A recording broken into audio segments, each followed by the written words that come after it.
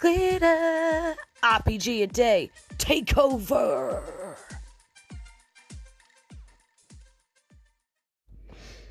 Edge. I don't like standing on the edge. I have a massive fear linked to it. I would say that I have a fear of heights, but I'm not sure that it is exactly the height that's the problem. It's the impact the ground would have on my body if I fell from that height that freaks me out. Thus, I have a fear of falling. I've been skydiving to try and beat it, but it just made my falling dreams much, much more real. Would not recommend that. But right now, I also feel like I'm living on the edge of sanity. I'm itchy. I am really, really itchy. I treated my cat for fleas last week, but I think I might have been a bit late, and the buggers have invaded my bed and my carpet. And because they can no longer eat my cat, they are eating me. I have bites all over me, and I'm going slightly insane trying not to scratch. I have been hard at work tonight, stripping everything for a hot wash, spraying the crap out of the mattress and the floor and the pillows with this no flea stuff I got, and vacuuming everything in my room to try and get the buggers. We'll see if I'm successful over the next few days as I repeat it over and over and over, trying to break the cycle. I hope it's fleas anyway, because I don't want to think about what else it could be that is making me so crazy itchy.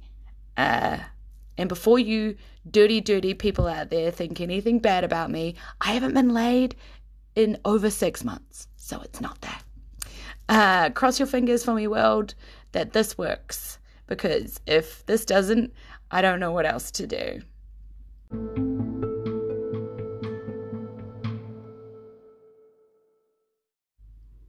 Just as a little side note, has anybody heard from Joey recently?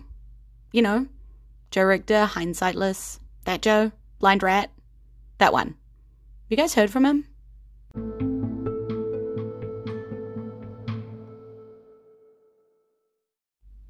Okay, but Kyra needs to level 12. So, she now has an HP of 75, which still isn't crazy for a level 12, but, you know, that's because I'm not pumping that one.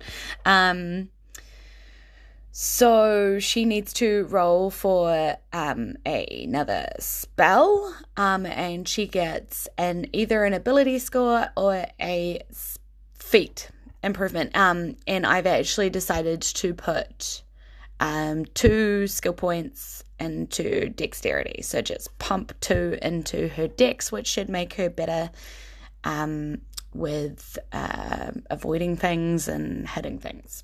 Yeah. Okay, so rolling a spell. I'm just going to roll another 6th level spell slot. So I need that D10 again. Oh, yep, okay. What was that again? Oh, yeah, okay.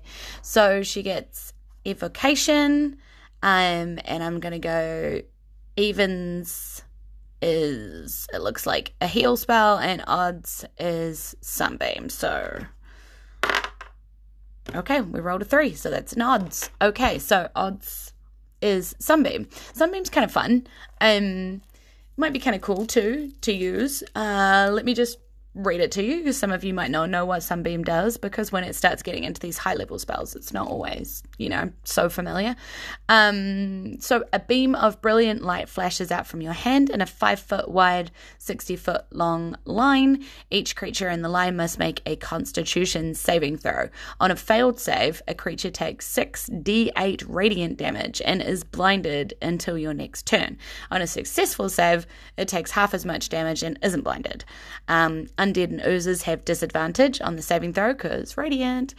You can create a new line of radiance as your action on any turn until the spell ends. And it's a concentration spell that lasts for a minute. So you can just keep beaming as long as your concentration is still up. And for the whole duration of the spell as well, a mote of brilliant radiance shines in your hand. It sheds light and bright light and 30-foot radius, and dim light an additional 30 feet. And this light is sunlight. So it's crazy, powerful, awesome, blinding sunlight, which is pretty cool.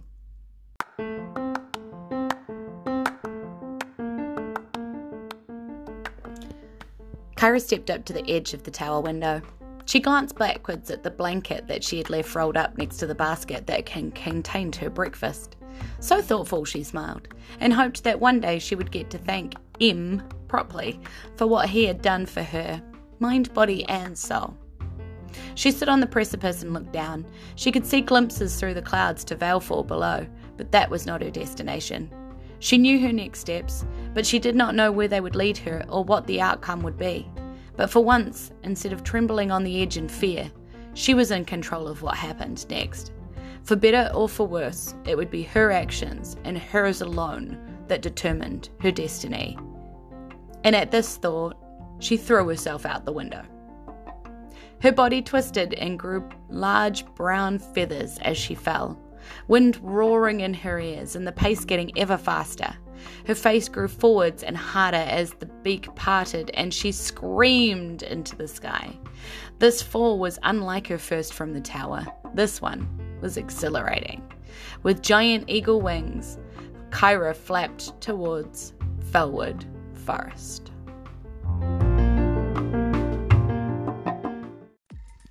Thanks for joining me in this Jules from NZ RPG a Day Takeover special. I hope you're enjoying our improvised D&D 5e story. Tune in tomorrow for our next prompt. Thanks to my gems, KP, Bobby, Shell, Scott, Glenn, James, and Jason. And a big thanks to everyone listening. I don't know if it was Aotearoa New Zealand or Roleplay Games that brought you here, but I'm super glad that you've stopped by.